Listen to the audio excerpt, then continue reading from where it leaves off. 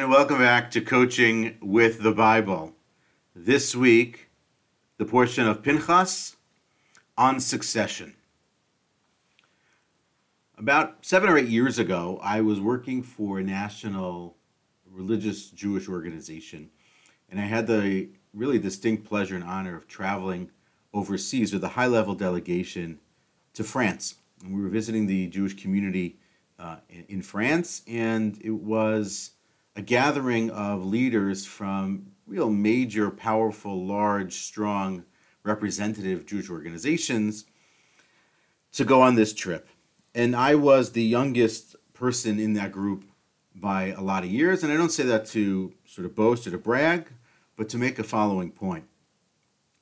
One evening at one of the events, I was standing and talking to one of the senior leaders among the group, and someone came over and asked if I was his son.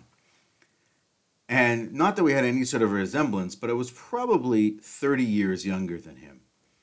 And it got me thinking, and I looked around the room, and it was clear that just by nature of the organization I was working for and the work I was doing, that I was the youngest person in the room by many, many, many years.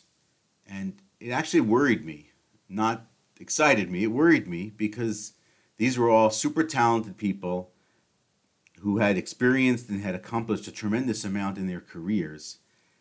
And there was no one, it appeared, who could succeed them in their positions in their organizations. And I raised the issue with one of the leaders, and he said, yes, this is a big issue. It's not something anyone's talking about. Fast forward 8 years since then, and most of the leaders that were in that group are in fact still in that group. They're only just older. They're still accomplishing, but they're only just older.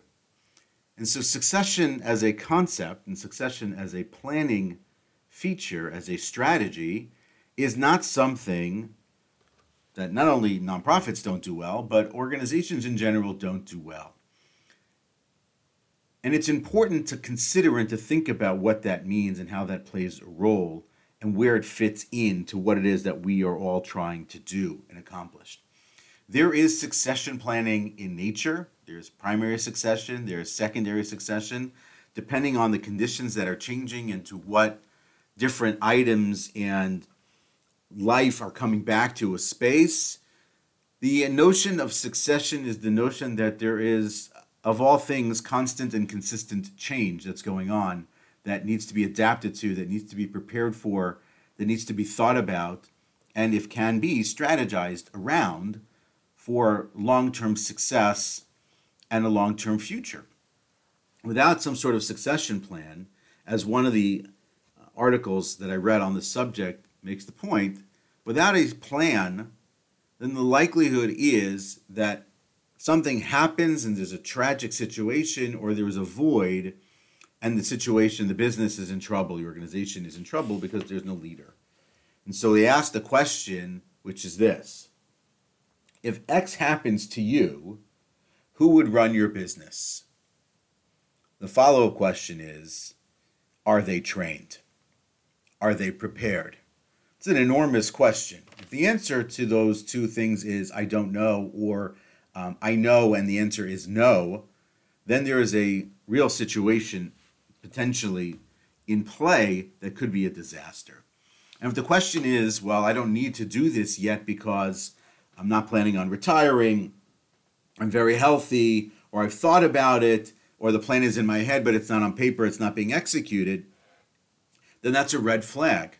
And the timing of this probably is as, according to much of the literature, as a person begins to succeed, that is when they have to start thinking about succession. So succeeding and succession sort of go hand in hand with each other. And the reason I raise this week is because in the Bible this week, Moses has the realization that his time as leader of the people of Israel is coming to an end. And the writing is on the wall, the hints are out there, and as the Bible mentions, and the commentaries comment, that in the aftermath of the daughters of Tzlofchad coming and asking about inheritance, Moshe raises the issue with God that God needs to find and appoint a successor to him to lead the people. And as Rabbi Sachs writes in an article called Lessons of a Leader, the first lesson of a leader is great leaders care about succession. In the same way that Abraham sought out a wife for Isaac so that Isaac could succeed him, in the same way that Jacob tried to establish the structure of his family so that his children could succeed him, in the same way that Elijah finds Elisha to succeed him, or David appoints Solomon to succeed him, succession is crucial. And I think it is the case that one of the great accomplishments of Moses' career as the leader of the people of Israel, which is most often overlooked, is the establishment and the setting of a succession plan in place for leadership. And that it doesn't end with Moses, that in fact it continues with Joshua. And the subject as to how Joshua is chosen or why he's chosen versus some of the other people that are out there is a super interesting and an important topic. Years ago, I gave a topic on a talk on that subject, filling big shoes, the notion of a person potentially coming in to fill the shoes of Moses. There's a wonderful article written by Rabbi Dr. Chaim Angel on the subject called Moonlit Leadership, is the idea of the differentiation and the changes between Moses as a leader and Joshua as a leader.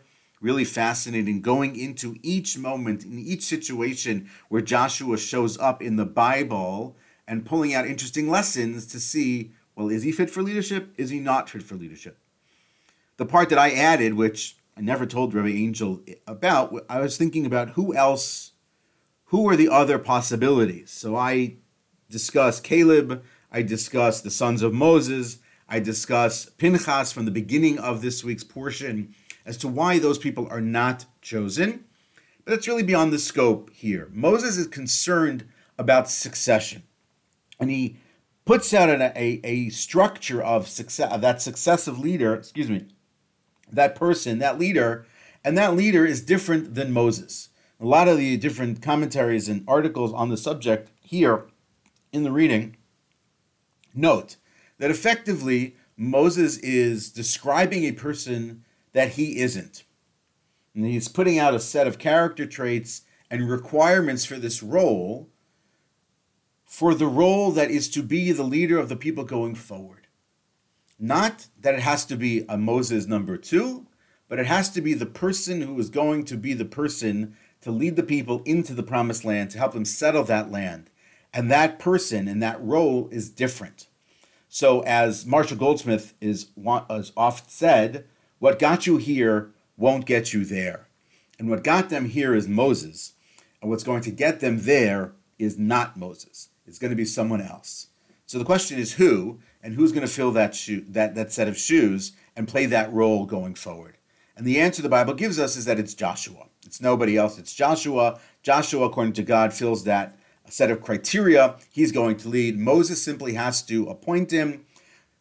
Moses simply has to do it in front of everyone else. So there was a clear picture and vision of that succession, a handing over the baton, a quote-unquote knighting of the new leader, crowning of the new leader of the people. And that's exactly how that plays out. So it changes from Moses to Joshua, and as the book of Joshua opens, you immediately see differences in the manner in which Joshua leads from the manner in which Moses leads. And you see a difference in the way that the people react and respond to the way that the people act and respond to Moses. So it's a fascinating interplay. It's a fascinating contrast between what Moses does and what Joshua does, and the notion that each is the right leader for his respective time and generation. And so it's incumbent upon us in the conversation here, this is not so much a coaching conversation, so much as it is a leadership conversation, to think about succession. And not in the context of thinking about our own personal demise. That is not the idea. It's not that we're at a position like Moses at the end of 120 years, and now we know the end is near and we have to do this. This is more about actual success. One of the ways of building and fostering greater success in our businesses, in our entities, in our offices, and in our homes is building the value of succession. Succession is effectively about talent development, talent identification, and creating the situation and the space for people to move into new roles and exciting opportunities, to take risks, to be bold, and to accomplish at a higher level. There's a lot of benefits that are described and discussed among the different articles. There's a terrific article from Thomas & Co. On the subject of succession planning. And it's really crucial to appreciate the benefits. There are some obvious benefits for succession planning in a business. It's obviously cheaper to train a person who's already inside than to go out and hire somebody else. That's clear in the data. But it's also business insurance, that you're establishing the idea that the person who is here is continuing along, and so we're creating a flow of what we have. We're ensuring the future of the business. It's also really valuable about brand identity. When you have a person who starts with you, who continues with you, who continues to go forward with you, who moves from the stockroom to the mailroom to a desk to an office to a leadership position, that ensures brand identity. That person identifies and connects with the brand and the organization and the company and the values, the ethics of that business more than somebody from the outside, faster and quicker and easier than anyone from the outside could ever do it. And so it's important to sort of keep in mind what that is. And of course, by virtue of having thought about this, you have put in the structure and the approach to how not to just to plan for development, but also to actually develop and train people through this process. And so it's important to sort of do those kinds of things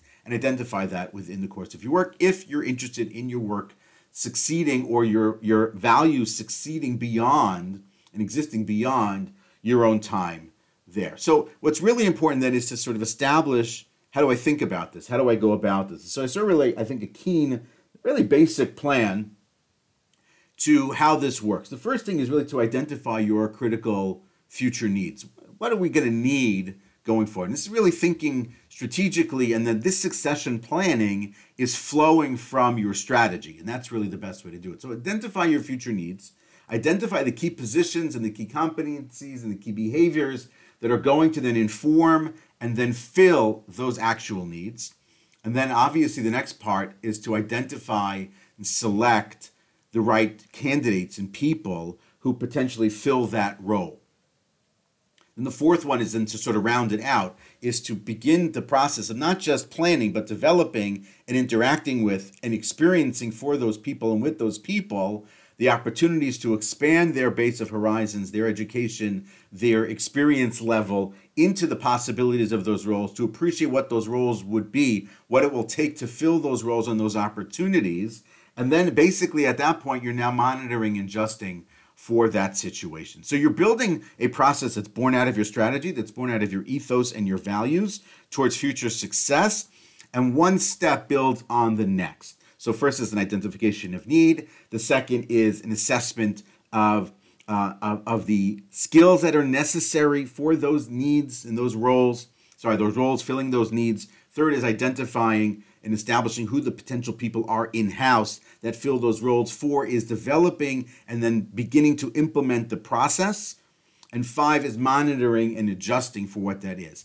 One of the key things that'll make that really, really work is, if it's possible, is to have the opportunity to shadow people in those positions so that you can learn from the people who are already in those positions, the opportunity to create sort of stretch programming and projects so people can really expand their horizons in their current role so that when they get to the next role, they're already ready and able to succeed in that role, and the opportunity for them to really have coaching.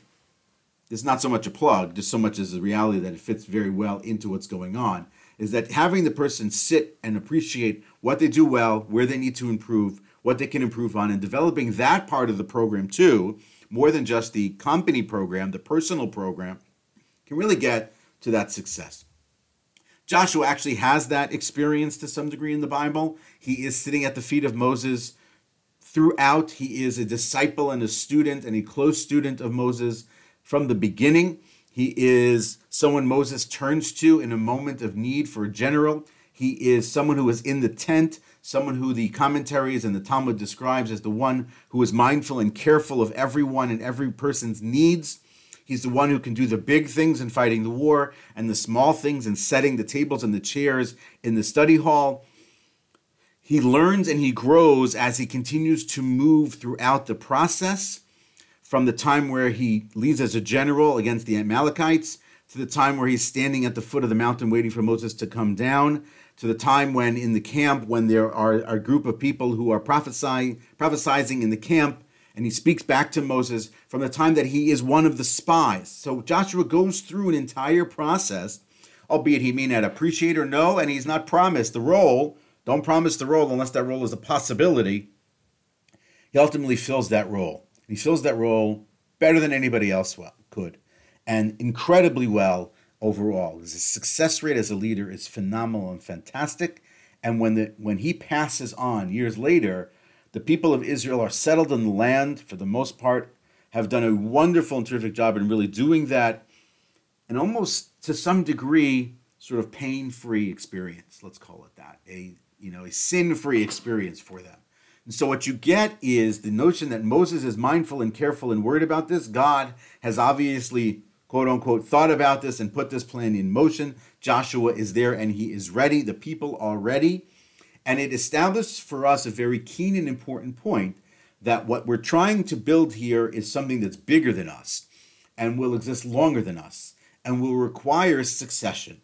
That's succession in our homes, succession among our peers, succession among our businesses and our entities, and wherever that may be. And so we need to value that, we need to plan for it, we need to develop it, and then we need to execute upon it, and then adjust as necessary as we continue to go forward. That is Coaching with the Bible for this week, the portion of Pinchas on succession. Those of you celebrating, Shabbat Shalom.